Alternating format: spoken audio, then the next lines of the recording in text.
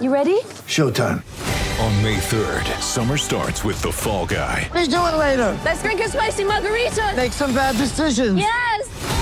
Audiences are falling in love with the most entertaining film of the year. Fall Guy. Fall Guy? Fall guy. That's what the poster said. See Ryan Gosling and Emily Blunt in the movie critics say exists to make you happy. Trying to make it out? Nope. Because I don't either. It's not what I'm into right now. What are you into? Talking. Yeah. The Fall Guy. Only in theaters May 3rd. Rated PG-13. Carter comes up shooting. Got it! 1.2 seconds to go. Vince Carter, you are amazing. Give it to me, a little baby black. Get that garbage out of here. Welcome to Toronto Sport Matters, podcast number 38, where I am joined, as always, of Christian Graffin and Gregory Yaroshadets. Boys, how are you doing today? Huh? Not too shabby. Not too shabby. I didn't throw the nickname this time around. Greg, I'll give you the Cypriot Assassin, self-proclaimed sport doctor. Thank you. There we go. Self-proclaimed. Self-proclaimed. So we have a ton of topics to get to. We're going to break it down in 4 quarters as opposed to sort of the hodgepodge of conversations that we've had the last 37 podcasts. So the first quarter is obviously going to be the Raptors roundup. Second quarter, trending NBA topics. Third quarter will be kind of a discussion of Canada's participation in the FIBA Americas qualifiers. And the fourth quarter will be rounding out the top 10 draft this upcoming year. I don't know if you guys have an opportunity to check out other podcasts, because obviously you're listening to this one because it's the best. Just kidding. But beyond No, it from is the best. It's the best in the city. There's a ton more podcasts out there, specifically the Low Post, Zach Lowe's podcast on ESPN, which I think is the best basketball podcast out there. And he had the opportunity to speak with former GM of the Cleveland Cavaliers, David Griffin, who was sort of talking about the Toronto Raptors and how much he's enjoying this team, the evolution of the organization. We'll listen to that clip right here. Or Fred VanVleet, or well, that kid is good, man. How did he go undrafted? What was the? He's too short. He's not fast. He can't shoot. But all those things are. He's overcoming all of that. I think you just named all of the reasons That's what he it went is. undrafted. Okay, but right. I do think Dellavedova went undrafted as well. That's right. And was really, really a big deal for us in terms of being about all the right things. Oftentimes what happens now, I think, with these guys that are 4-year college players that play in a really difficult, grit-filled environment, and they get there because they're chronic overachievers, that ethos becomes something that your team has to have.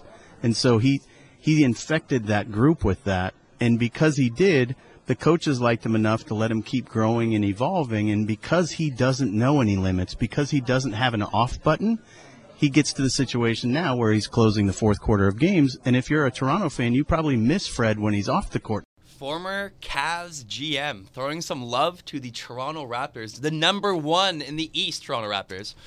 Numero uno. Uno. I love it. He was a great GM as well, I thought, for the Cavs. So to get praise like that from someone of that, and not to mention praise for the Raptors, he's specifically talking about VanVleet and how well he's established himself into the Raptors. And I don't know if you guys read it as well, but Eric Kareen wrote an article on The Athletic, and it was all about pretty much the background of VanVleet and where he's come from Wichita State, and how he's had this chip on his shoulder going undrafted, and how much it's sort of helped him sort of become the player he is. No, it was a very humbling beginning. I had a buddy who was just kind of mentioning that he served Fred VanVleet and just only had positive things to say about him, like a very respectful, down-to-earth, it's a very friendly guy, ambassador of the game in Toronto basketball. And just more of a testament to the scouting of the Toronto Raptors. Obviously we've been drafting in the latter half of the first round the last couple of years. Just being able to, find these hidden late gems, even like DeLon Wright, like OG Anunoby last year, even getting Fred VanVleet, and Norman Powell in the second round. It's also that it's not just that we've drafted for gems, as you say. It's that we've drafted strategically to fit our culture, right? And this is the benefit of having a coach that's been there long enough to actually have a say in how he wants the team to develop, right? They drafted basically the best defenders that they could. That's why they got 2 guys from Utah. That's why they got Pascal Siakam. And the result is a young, athletic second unit that can get after it and can run with the best of them. And I think all the credit goes to Dan Tolzman, the assistant GM, who basically looks over everything Raptors 905, but also is a head scout for us. And he's one of those guys, that will go out and see players like VanVleet and sort of see someone. I think the one thing that they mentioned, or that Dan Tolzman specifically mentioned as a player comp for VanVleet, was JJ Barea. When he was in university still. He was coming out and he said, why can't he be that kind of player? He was a player who could never be trapped. He would always out-dribble himself out of everything. But again, it was always the size. That was sort of the main issue. But again, if he sort of was able to do that and come around and be a little bit more mature, which he always sort of has had that, he's had that maturity and to be cool as a cucumber, so to speak. That's helped Van Vliet so much, I think, and it's helped the Raptors as well. What's the significance of the G League as well? You know what I mean? Just being able to have this sort of league to nurture and develop, these players, right? Yeah, There's so many that's key. instances where second-round picks, especially within the last decade or so, or like a second-round pick's nothing. And that player's not going to come in like the very few Manu Ginobilis you get every once in a while, but just being able to put them in the G League and wait a couple years on them and see how they evolve as a player is kind of an interesting thing there. It builds chemistry too. Like look at Siakam, Pirtle, and Van Vliet. When they're on the court together, you can just tell they've been playing for the last 2 years. They know each other's tendencies. Also, like being in Toronto, playing for the Toronto 905, and sort of like feeling the Toronto basketball atmosphere, like living in the city. Understanding how the intrinsic nature of what defines the city and what makes it great, like the multiculturalism. Just knowing the city as well, and just like loving. But they're all city, multicultural. Right? Yeah. To your point, right? They're all multicultural. That's another interesting point. And I really see Masai Ujiri's fingerprints all over them as well, right? Like you think of Anunoby, you think of Siakam, think of Pirtle, right? You got guys from all over the world jumping in here and playing. It's amazing. Absolutely. All right, moving down the list. Actually, keeping this list up. Well, I guess we'll say that, keeping the list up. All right, Raptors Roundup. Monday night, big win against the Detroit Pistons. Unfortunate loss to the Milwaukee Bucks on Friday. I guess last night we beat the Orlando Magic. Guys, what are your biggest takeaways from this week of basketball? Well, I thought that Bucks game, JV got fouled on the last play. He did. Ooh. That's not even a hot take. I think that most people in Toronto thought that. I read the league or whatever, the last 2 minutes. Last 2 minutes the report. last 2 minute report. It didn't say a foul. They said that there was no foul on that play. So I still don't understand these reports. What's the point of them if they're not even getting those right?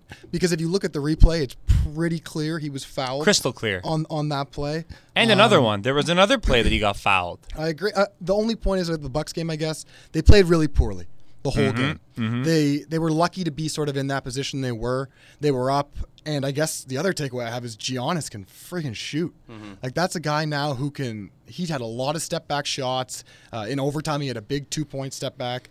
He's not afraid anymore to take that shot, and it's not even hitting the rim. He's hitting swishes. I was talking about a team we struggled with last year. They got Eric Bledsoe this year, and obviously had the healthy Jabari Parker. Who's been killing it lately. Exactly. This might be a scary, scary team, like a team you may not want to face. I mentioned this last week. I don't want to face the Bucks in the playoffs. It's the scariest team for the Raptors. I'm honestly not. I don't think they can beat us. I mean, Jabari Parker looked good. I still don't think they can beat us because John Henson just doesn't cut it for me. I think he was fouling all game, and they just weren't calling it. And a lot of the Raptors, like specifically JV, looked like he was still on vacation. He had his tan. They were coming back from that break. But no excuse. Like, there's a few letdowns that the team has had on these big games, like these statement games, like the comeback after All-Star break games. Like Jack was talking about this on air. These are, if you're serious about contending, if you're serious about winning, you got to get those marquee games. I agree. I mean, last night was a good example against Orlando, and I think they were 1 point away. If they won by 15 points, they would have set the record in February for the biggest point differential in NBA history in a month. I blame the refs. They called a foul on Lowry in the last possession, and Herzonia hit a free throw. Mario. Yeah. He did. That's what happened. He played sick. He had a great on a game. side note, Mario Herzonia being like a decent rotation player. No, he's good. Might be like the small highlight of the season for me.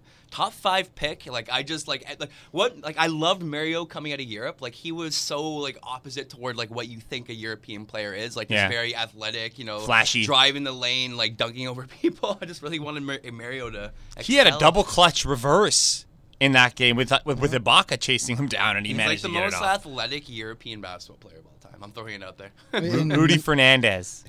In 19 minutes, he had 17 points. So there you go. Like he was just out there he being can fill it up. efficient. I would love to have a guy like that coming off our bench instead of Norman Powell.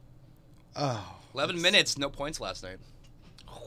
Rough game same for Norman. Old, same. Hey, but I was thinking about it, Brandon. You made this point a few weeks ago.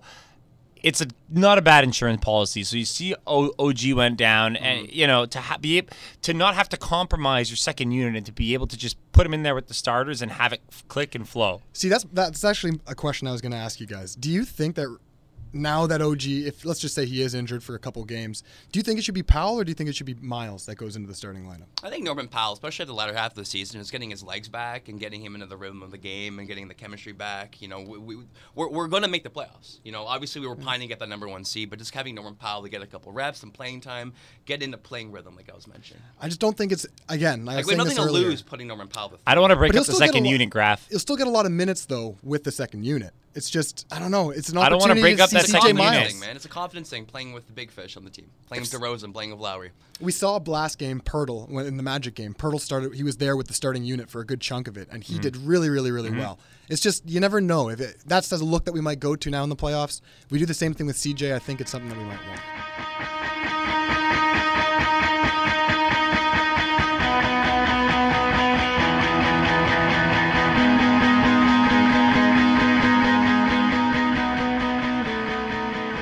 All right, moving down to general NBA discussion. I guess we'll call this the second quarter. Unfortunately, I got to think of a new way to rebrand this.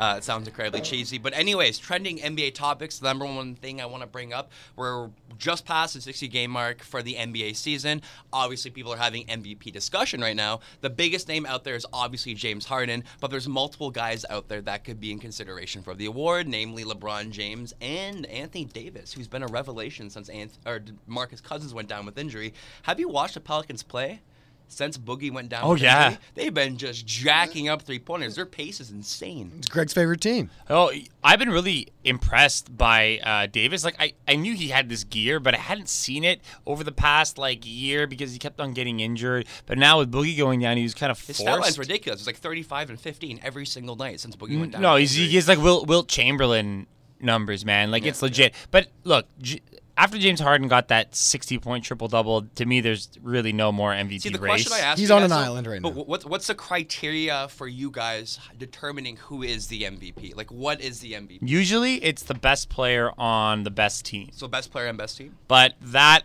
Which is right now James Harden. Yeah. Yeah.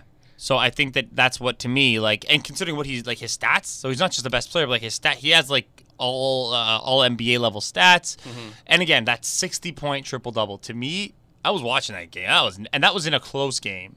Right, after that, it was done to me. I think Russell Westbrook set sort of the precedent that if you're going to become an MVP on a team that's in sort of the latter half of the playoff race, that's a rarity. You better be breaking records. Yeah, it's exactly. pretty much the only way you can See, get the way it. I view it, though, MVP, in my opinion, is a person that if this player did not play for said organization, how would that team thrive? Or how good would that team be in general? I look at the Cleveland Cavaliers, for example. That team was in turmoil. Obviously, in the start of the season, you had Dwayne Wade, Isaiah Thomas, etc., offloaded all those players and brought in guys who are more cohesive to creating one sort of synonymous unit.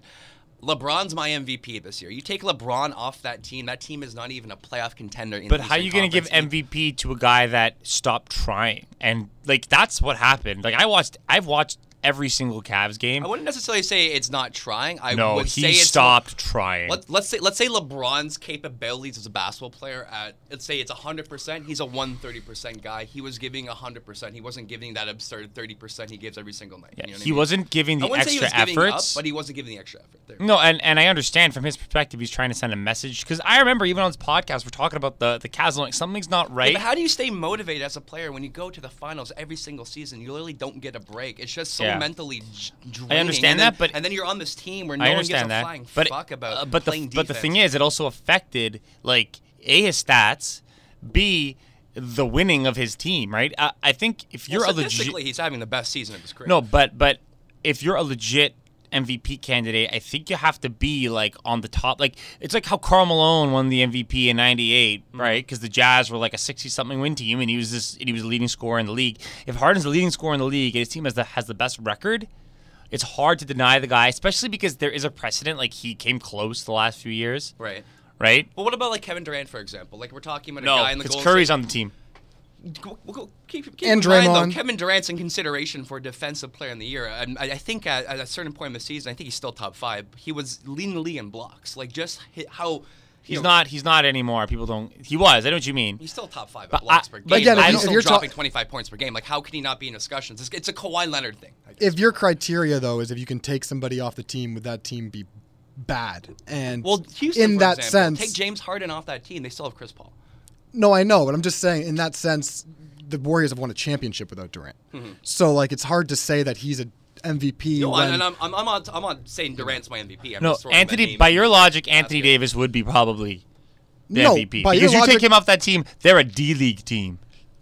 I don't know. assuming Boogie's, also. Yeah, injured. no, yeah. That's what I mean. Which Assuming is Boogie. hard because then, See, this that's is a hard one. The thing that like frustrates me the most about this conversation is just the ongoing rampant lack of respect you show to the man himself, Etuan Moore. I'm tired of the shit that you had up here with it. That man would carry that organization on his back and lead them to the promised land.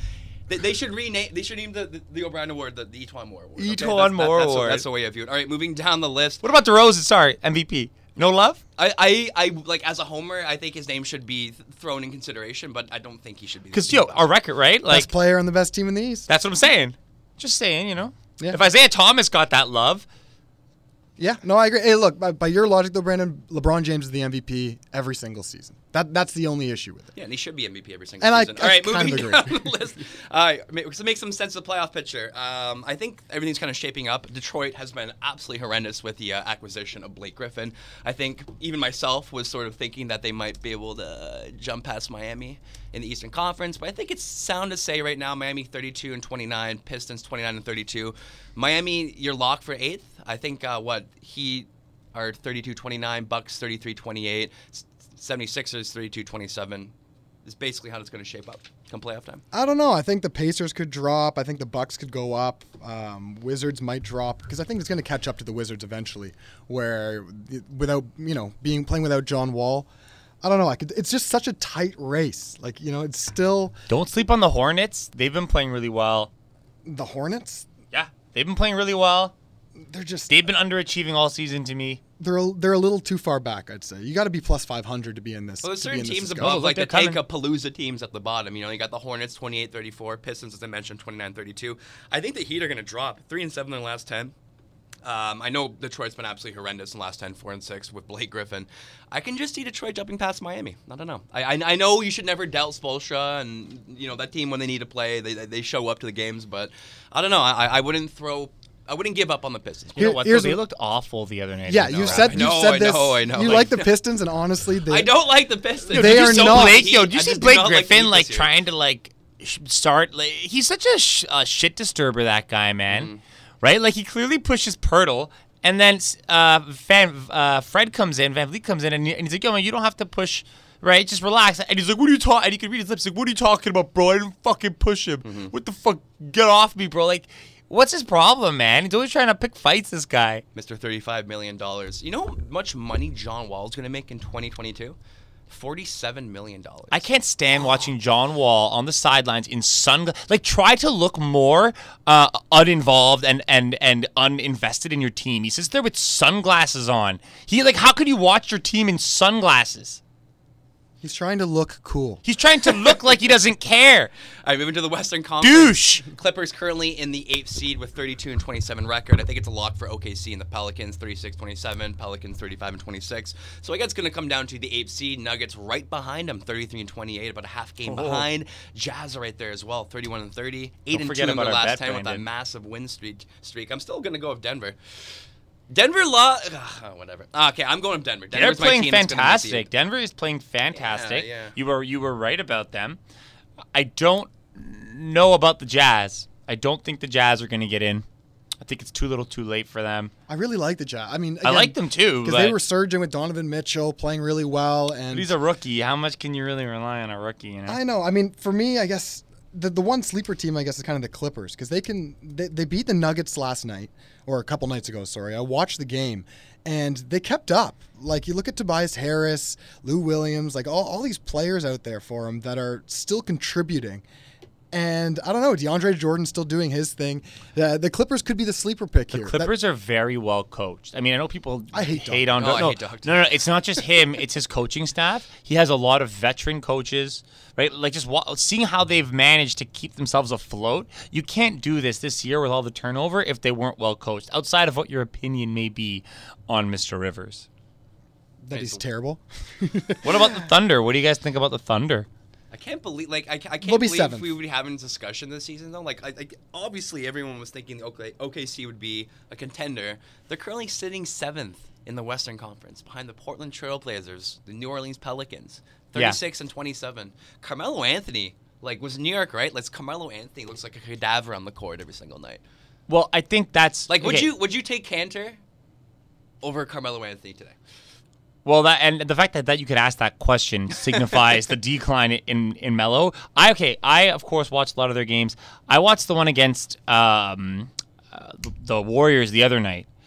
I know the scoreline ended up being Warriors by whatever it was, 15-20. But let me tell you, there was a point in the third quarter when it was tied up. Steven Adams was dominating inside. The game was going just the way that the Thunder wanted. They went on a little run. Then Zaza fell on Westbrook. Westbrook leaves the game. They go on a run, and they ended up extending it. If you're the Thunder, you're I see the Thunder beating them in the next game in OKC. I really do. This team has beaten the Thunder have beaten the best teams in the league. They're 4-1 or 5-2 against the best teams in the league. They're a team that has to get up for games. I mean, they lost to Golden State recently. They lost to the Cavs recently. I don't know. They're a team inconsistent. Yeah, and I feel like, again, like Russell Westbrook goes so hard in the regular season. Carmelo Anthony's a little bit old. I love Paul George, but I think in the playoffs you're going to kind of see the decline a little bit. You know I don't what? think they're going to go We were far, hating on especially if they face the Robertson. Warriors. They're going to face the Warriors right now in the first round. I would love to see that. That's gonna be 2-7. Absolutely. That's going to be the best series probably in the first round. And did you see the beef? The beef between Draymond and Anthony? I love that. Yeah. No, okay, but you know what? I was hating on him earlier in the year. Andre Robertson, when they had him, their defense was a next level defense. Now it looks, permeable, right? I actually think they do miss him. Then there's no replacement for him. All right, guys, moving down the list, last topic for NBA discussion. Obviously, NBA draft eligibility has been in the news. There's been multiple stories circulating around that. Obviously the NCAA scandal at Arizona, just the fraudulence of the NCAA in general, the first-year eligibility. Just there's so many convoluted moving spokes in this conversation. So I'll keep it plain and simple. Should players be allowed to jump in the NBA after completion of high school? Should they have to take a year off, or should they play 2 years in college prior to jumping toward the NBA or jumping to the NBA? I think it's a complicated issue. I will say that I've long said that the NCAA's indentured servitude guys this opportunity, right? Like free education, these guys are majoring in, communications, right? Not going to class to make money for the university. And if you watch these games, Stop disparaging communication degrees again. I'm not. What I'm saying, I say that, and of course, I don't want to. Bash communications. I don't. I really don't. But hate or Clay African Shirky. studies or something. They'll or home ec. They'll pick something. Right. My point. They don't take degrees that will actually afford them with opportunities outside of basketball. Cultural examination of 90210. Yeah, there you go. Right. But so just to say, I think that model. It's on the decline. You see how all the money is involved and changing hands, and the NCAA to act like they didn't know that all this was happening. And the whole complete thing is bullshit. like, well, you get the opportunity to get a unique experience at college. It's like, what are you fucking? U.S. education is grossly overpriced for what they're getting in the first place, okay? And which in other countries is completely free, right? And most of these guys aren't going there for school. They're going there to become professional basketball players, and they're treated as professional basketball players. Here's the thing. They should have a union. Right? And they've tried to form unions. They just keep getting crushed by the power of the NCAA, right? You saw this with the Northwestern football team last year. Quickly, I think that an 18-year-old or a 19-year-old in the NBA presents certain problems. I think that you get teams that are picking guys that can't even make a real impact in the league, and they shouldn't be in the league, and then you get like the Kwame Browns of the world. The question I have for you is why in other professional sports, namely hockey, for example, is a kid allowed to go into the professional ranks at the age of 18, but NBA for some apparent reason? Well, not. no, and that's it. So in Europe, right, how they have it, right, but it's a much better model, I think, because you actually have these pro clubs that will take a guy in at 16 and kind of develop him, right? But do you think it's a racially based restriction? Race certainly. Okay, again, I'm going to say this. I don't think so. You watch watch a Kentucky game, and look who is in the stands, and look who's playing, and look where it is. Race is involved in this. I can't, I don't know to what degree and how to want to, but race is there. If so quickly, my solution would, probably be what LeBron said, extending the G League. And most of these guys wouldn't be able to, if you had the G League, the teams wouldn't be drafting guys and sitting them as a 12th man on the bench or trying to get them playing time in the NBA and they're not ready, which is hurting the game. You could actually develop them with your farm teams. Look, I think in an ideal world, the best situation would be if they could be paid when they're in school. And then just a modest, just a living basically, like enough to survive, and then force them maybe to stay in school for 2 or 3 years, because that way it's kind of like more like the football model in the sense that you have to be at least like a junior or a senior to sort of get drafted. The chances of you staying in school for 1 year, like the one and dones, for instance, you're right. Players, they're not. Their heads aren't in school. They know they just have to be there for 1 year, and then they're getting drafted. But the vast majority, what do you gain from experience, though, playing basketball on the collegiate level for 1 year? Like, what do you think from I guess David Stern at the time or Adam Silver, like, why would they want a kid play 1 year in college? Well, like, what do they gain from the experience? But that goes to my point, is that they should be having an education. In an ideal world, in Adam Silver's mind, in that 1 year, they're going to learn enough and do kind of what like Marcus Stroman did. They're not go back eventually. 1 year, man. But that's my point, is if you first years don't. If you sort of ridiculous. They're not going back and completing their degree. No.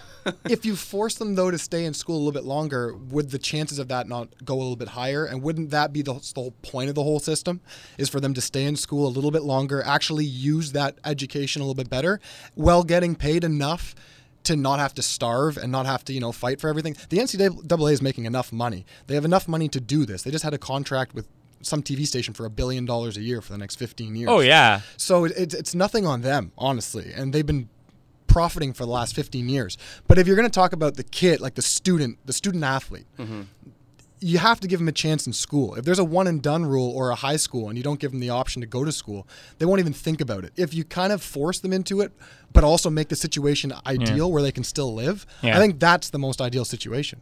Yeah, but the issue is, would this, massive conservative institution accept something which is collective bargaining, right? Which to them is like socialism. But okay, here's the thing. If I was a player, I'm okay. You know now you're healthy.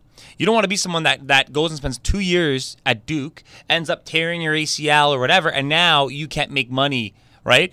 I would, if I was one of those players, I might just go play in China or do what Moody did, right? More or Europe for a year, because then at least you're making money and you're gaining pro experience. But you can also get injured. Like that isn't that the but only... you're making money though. Like you're actually not subsistence living. You're making pro money. But that would be the choice now a kid has. Do I want to go to Duke for at least 2 years and play basketball still at a high level, while getting somewhat paid, not as much as I would in Europe or China, but at least I'll have a little bit of an education to back. You know what I mean? Like that's the choice they're going to have to make if in my sort of ideal scenario.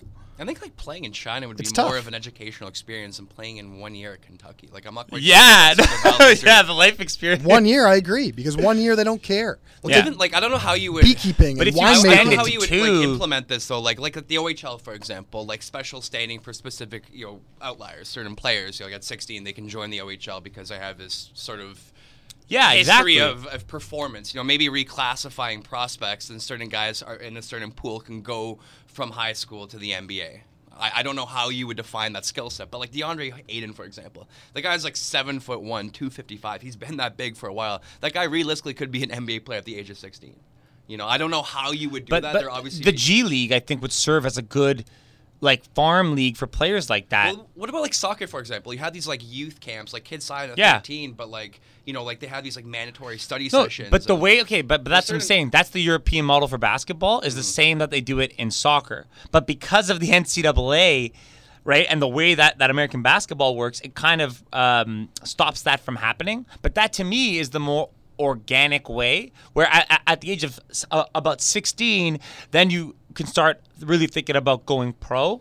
Yeah, but you're also placed in a situation where, like, maybe your parents really, really want to be a professional athlete and you're forced to play. Like, I don't know. It's there's so many moving parts with it. It's a very difficult thing to address. But no there's kid is going to There's definitely options, and so I think it's what we're trying to get at, right? Yeah, no, but no kid is going to be accepted onto a pro team at 16 if there's not a real, legit shot of them becoming a professional basketball player. Like very few would actually get that chance, right? And that's what and that's where the farm system could be of help.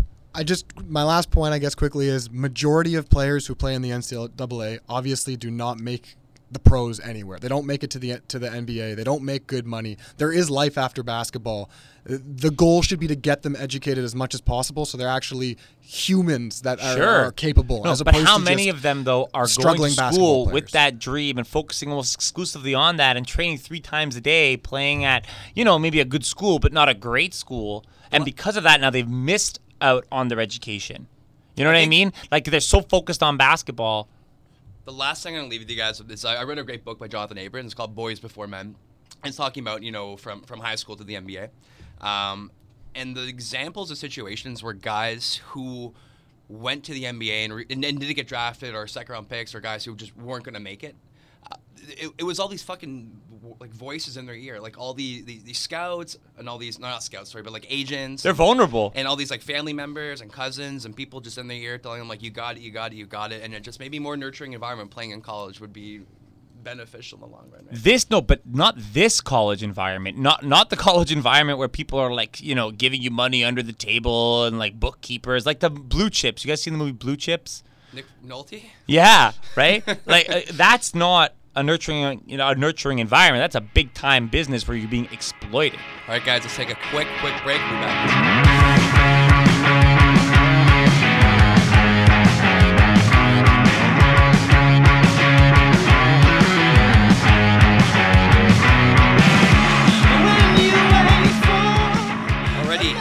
Talking about basketball beyond the NBA, Canada is currently playing in the America's qualifier for the FIBA tournament held in 2019. Give you a little bit of breakdown. The FIBA World Cup is an international basketball tournament held every 4 years, which features the best talent across the globe.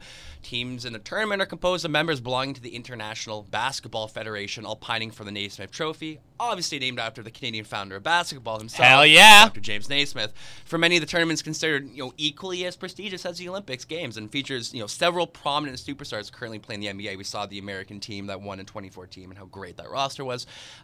Just to provide a little clarification, following the 2014 FIBA Championship, the Men's World Cup tournament, which was scheduled on a new 4-year cycle to avoid conflict with FIFA World Cup of Soccer, hence why we're having the tournament in 2019. Mm-hmm. Typically it was 4-year intervals, but we're doing it in 2019 this year, not to overlap with FIFA. Nonetheless, all the nations need to qualify to participate in the tournament, with the exception of China, which are acting as hosts in 2019.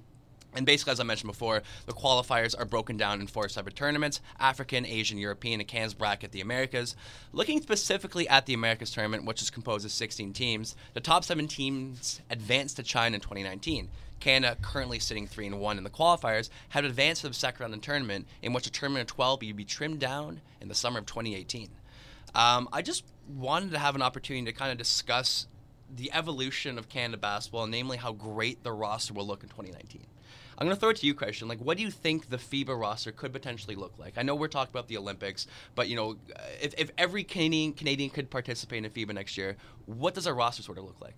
Well, I think the timing of the qualifiers is pretty much late September, I believe. Which all NBA participants, like if they do elect to play, like we saw, like in 2014, I think like Paul George, Derrick Rose, I think Anthony Davis, a few recognizable NBA players. Derrick Rose. Yeah, and I think that right now is I think the number one concern of is the timing of the tournament, because it goes just before the regular season starts and a little bit into it, so it's a little bit awkward. But I mean, the ideal team would be very similar to the Olympic team, obviously, and now that we have a lot of young players, and that's the thing, is our 2019 FIBA basketball team, if it is, anyone similar to the top team we could have, will be just like our Olympic team.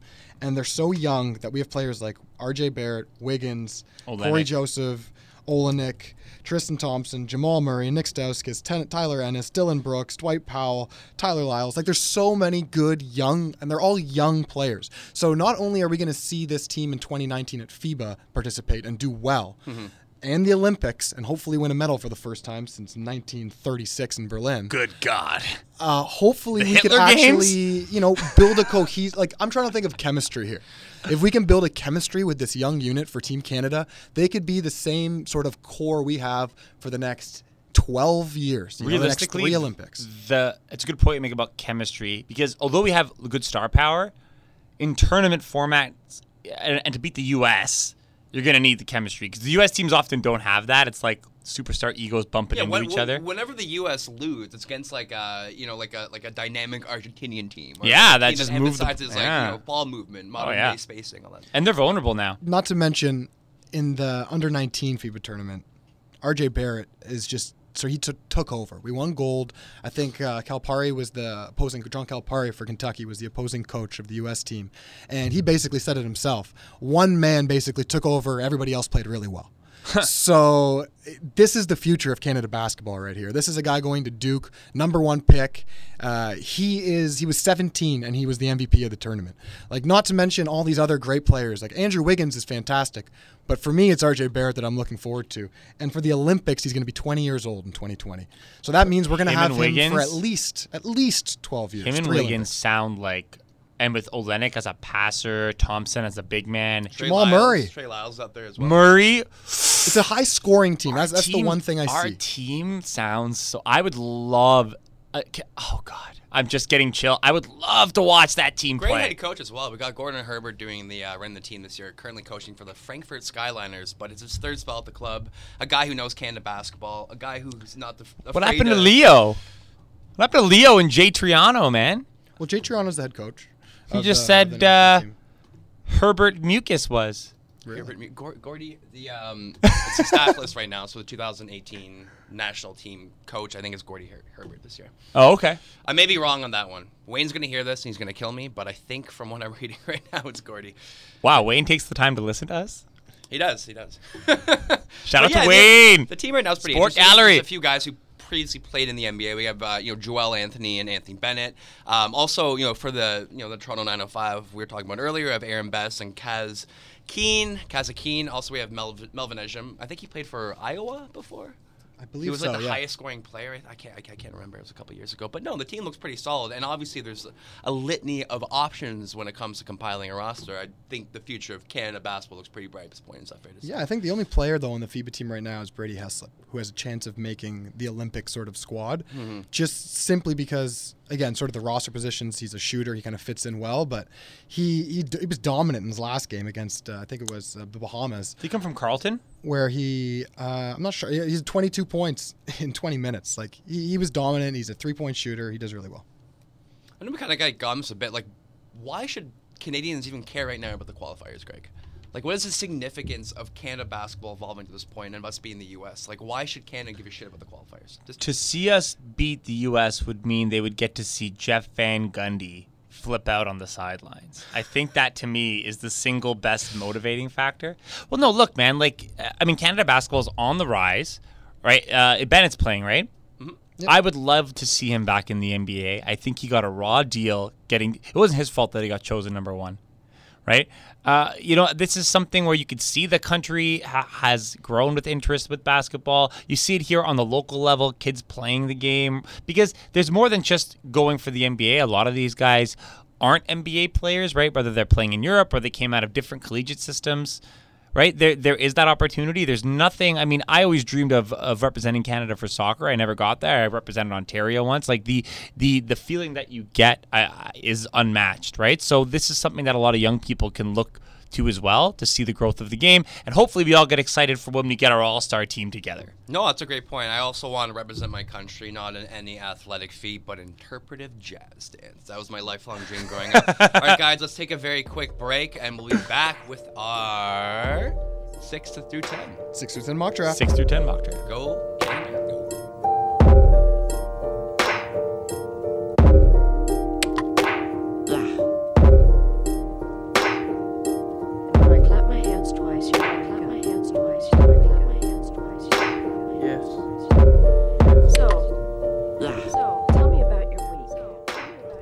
We're back. Obviously, the NBA draft is not for 4 months or so. But us sport nerds like to get our mock drafts ready super early.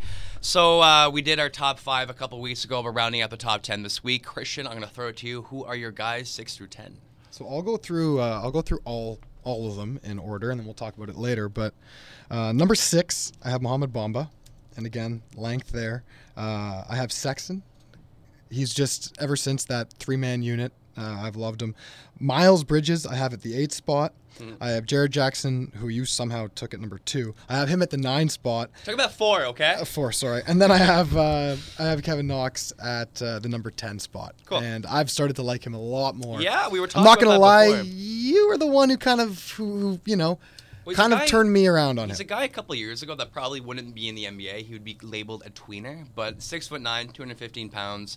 Currently 15.4 points per game, 5.6 rebounds, shooting 35% from 3. Just a very valuable skill set, sort of in the mold of Kyle Kuzma. I don't think teams really want to miss the next Kyle Kuzma or the guy that can sort of fill that multi-position role. So, yeah, I actually have Kevin Knox rounding out my top 10. I have him going 10.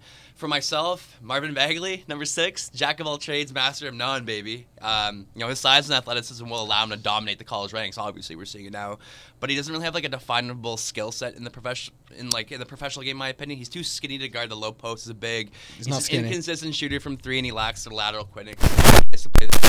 What? However, No, when he it comes doesn't. to pure athleticism upside, he should be in discussion for first. I just don't think the most athletic. Yeah, but we're talking about you're seeing this athleticism on the college level. I think when he transfers it to the NBA, he's going to get bullied in the low post. Like Josh Jackson kind of deal, right? Yeah, exactly.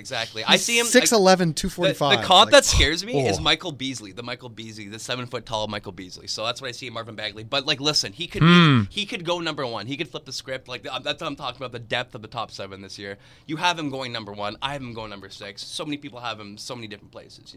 There's no consensus number 1 this year. Luka Doncic. All right, moving down the list, I have him Bamba going 7. I think you had him at 6. I had him at 6, yeah. Yeah, 7 foot tall, 7'9" wingspan, 9'6" standing reach, very light in his lower body. So one of but the has wide shoulders and he's gonna fill his frame nicely. Unlike Marvin Bagley, I think Bamba has the sort of physical frame of a big center.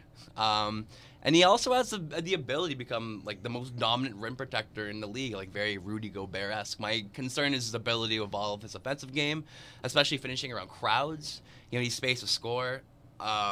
Also, drafting a defensive specialist in the top 5 is not something I'd want to do as an organization. And his whole brother thing, he fired his brother as his his agent or something, and there seems to be his brother's now suing Bamba. Kind of family red flags throwing out there as well. I got Wendell Carter going 8, playing for Duke, currently averaging 14.5 points per game, 9.6 rebounds, so just a really sort of stable low post presence. And see, that's who I omitted from my top 10. I don't have Wendell. So I've watched enough now of Duke to sort of. I haven't been impressed. See, that's a player. You say that about Bagley. I said the exact same thing about Wendell Carter. I don't see his game translating to the NBA. I think Bagley's athletic enough to do it. Wendell Carter just seems like a typical sort of big man who's athletic in college, but when it gets to the NBA, he's not going to be a special type of player. That's my thoughts on Wendell Carter. That's why I left him out of my top 10. I got Sexton going 9, 6'3" point guard, 190 pounds, 18 points per game. It was definitely that one game where he it's played with 3 guys, right? That's the one game where I noticed him first. And ever since then, I looked at some of his stats, and he led the team, I think, in scoring for the U.S. Olympic team when they were under 19 or under 17. Right. He's one of those players that just scores, no matter who's out there on the team. There were good recruits on that team as well. He's always going to be that kind of player. I don't have a comp for him, but he's a natural scorer, and I think he's going to go to a team that just really needs that. He's going to be a team-oriented or team-defined player. I just want to throw a few more names out there. The Canadian guys in the draft this year. So obviously the number 1 guy for Canada is Shai Gilgeous-Alexander from Kentucky, a 6'6" point guard, 180 pounds. Currently ranked 11th on the NBA Draft's big board. I think Javon talked about him a bit, but impressive physical size, especially for a point guard. 7-foot wingspan, 36-inch vertical leap. He's a great passer. Potential not lockdown defender. 6'6" as a point guard. Very Kyle Anderson-esque, I guess, on San Antonio Spurs. Maybe a more athletic version of Kyle Anderson. Other guys out there, Nickeil Alexander-Walker on Virginia, 6'5" shooting guard, currently ranked 73rd on the NBA draft big board. Could be a second-round pick. 6'9" wingspan, smooth jump shooter, solid ball handling skills for a 2-guard. Issues with him pertain to his physical stature. Very skinny for a 6'5" shooting guard, but could evolve into a competent NBA player. Also has kind of a streaky shot, but he also has the ability to play out the pick and roll and make spot-up jumpers off the pick and roll. I think he's shooting 43.3% from that. So with time and space, that guy could be a fantastic scoring option off the bench. Look, it's all about R.J. Barrett next year, going number one. That's going to be Canada's next number one. One more guy I'm going to throw out there is Lindell Wigington on Iowa State. 6'2", 190-pound point guard, currently ranked 81st on the NBA draft big board. He's a very athletic point guard who can play above the rim, has impressive speed in the closeout. Very similar to like a poor man's Eric Bledsoe when it comes to like his pure raw athleticism, especially coming out of college. You saw that Bledsoe coming out of Kentucky. Some of the concerns when it comes to his jump shot, specifically his consistency of his mechanics. He kind of has, like very. It doesn't really has the same sort of like shot mechanics every single time he shoots a ball. But keep in mind, like he's shooting 44% from the three per 5 attempts per game, so he is getting the ball in the basket. But just that would be the only cause for concern. Well, he's coming off 2 really good games. He had 29 points, I think, a couple games ago, and 20 the other day. Do you guys see this draft year as more talented, more upside than last year? Because if you remember, everyone was hyping up this past draft class, and I'm looking at the top 2 picks from last year, and they've just flopped. I mean, Markelle Fultz hasn't. I mean, you could say his injury. There's something weird there. Lonzo Ball really hasn't lived up. You could say Tatum has, but I look at Josh Jackson. That's another guy that didn't really pan out. He's been playing some great basketball within the last month and a half. Yeah, I just thought that he's such a good athlete, and he's on a team that's really rebuilding, that he'd get more play, right? De'Aaron Fox has been Malik Monk, okay. Malik Monk flopped. Ntilikina hasn't. I mean, he's not adjusted well to the NBA game. Fell off the face of the earth over the last. Yeah, that's what I mean. Like, do you see this group as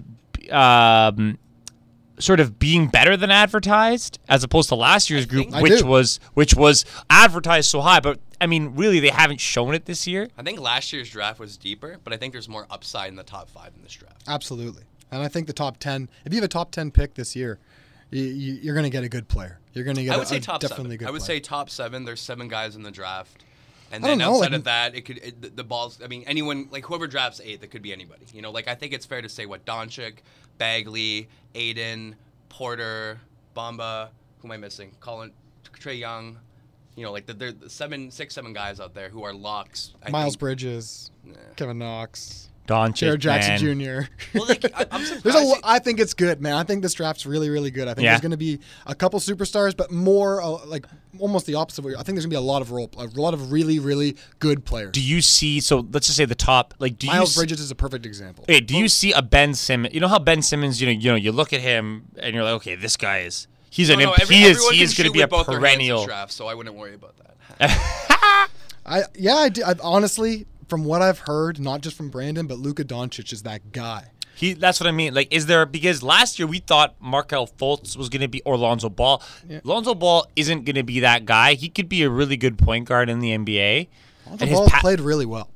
But he's not like, especially before his injury. But he's not a LeBron James, Carmelo Anthony draft class player. I don't think he will be. I think if Luka Doncic was in last year's draft, he would be in conversation to go number 1. Again, Marvin Bagley for me. That's the guy. That's the guy, eh? That's my guy. I mean, that's why I have him number 1. You think he has all-time great written on him? That's where I'm at with Bagley. I have him going 6, but in my opinion, when it comes to just upside and just raw talent, I think combining both drafts last year and this year, I think Bagley has the highest upside in comparison to anyone in both those drafts. I think the highest upside, though, in this draft is Ayton. No, I think Ayton could be Shaq. Like DeAndre, he's massive, yeah. He's huge. He's strong. He's, like you said, he's been dominant since high school. But he's not a modern NBA center. But that's what I mean. Like he could be like a Shaq type of player that just changes it. But Bagley can get Kevin Durant, or Bagley can get Michael Beasley. I know, man. This is why I'm saying this. No one predicted Donovan Mitchell. We haven't even talked about Michael Porter. No one predicted, except for Brandon, because Brandon is scary good like that, right? Michael Porter Jr. No one's really even talking about him either. Mitchell, I remember him coming out of the draft, and I thought his upside was going to be dependent on his ability to guard multiple positions, especially the point guard, shooting guard. I didn't really see his offensive game this polished. I'm so shocked he's become, even in conversation to be rookie. Because so it was a fluke. So young, they're still developing, right? So it was a fluke that you picked him. But this is part of the problem we talked about earlier with the NCAA. If you do give them a few more years and find a place that they can play and develop, you'll get more ready products. And you're drafting guys, you know more what you're getting, as opposed to players that you're drafting on upside alone, and people, they grow at different rates and at different times. Yeah, but so when would they get drafted then? Like, it used to be in the NBA that you get drafted between like 22 and 24, similar to like hockey and football. So what would they be doing in between those years? Playing development, playing G. They're still playing They pro. can't play in the G League because those are teams that belong to NBA teams. You have to be drafted to play in the right. Yeah, I know you still get drafted, but you don't make the immediate jump to the NBA. This was LeBron's idea. The baseball sort of style. Yeah, exactly. I don't know. I think if you're good, If you're good enough, yeah. But you don't have to take guys on and put them in one of your 12-man roster spots that aren't ready yet. And then you get the Kwame Browns of the world. Draft an 18-year-old based on potential, flops out by 30 because all the pressure. Wouldn't it be great, though, if they could just get an education instead of being in the G League and just like... No, but a guy that good, a guy that's going to go to the NBA, that's not his talent. But that's not majority of the players, right? Yes, this is true. Majority of the players are the ones that don't get there. If a guy has enough talent, he's going to the NBA right away. Education should be free, man. Oh, not in America. Yeah. All right, thank you very much for listening, guys. We'll be back next week. We're actually going to do an interview, fingers crossed, with assistant coach of the Ryerson basketball team, Adil Saibzada. Oh. We'll be joined by Jovan Bigard as well. Jovan! Thank you very much for listening, guys. You can catch us on SoundCloud, iTunes, and now Stitcher. Tune in. Thanks, guys. Peace out, T-Dot.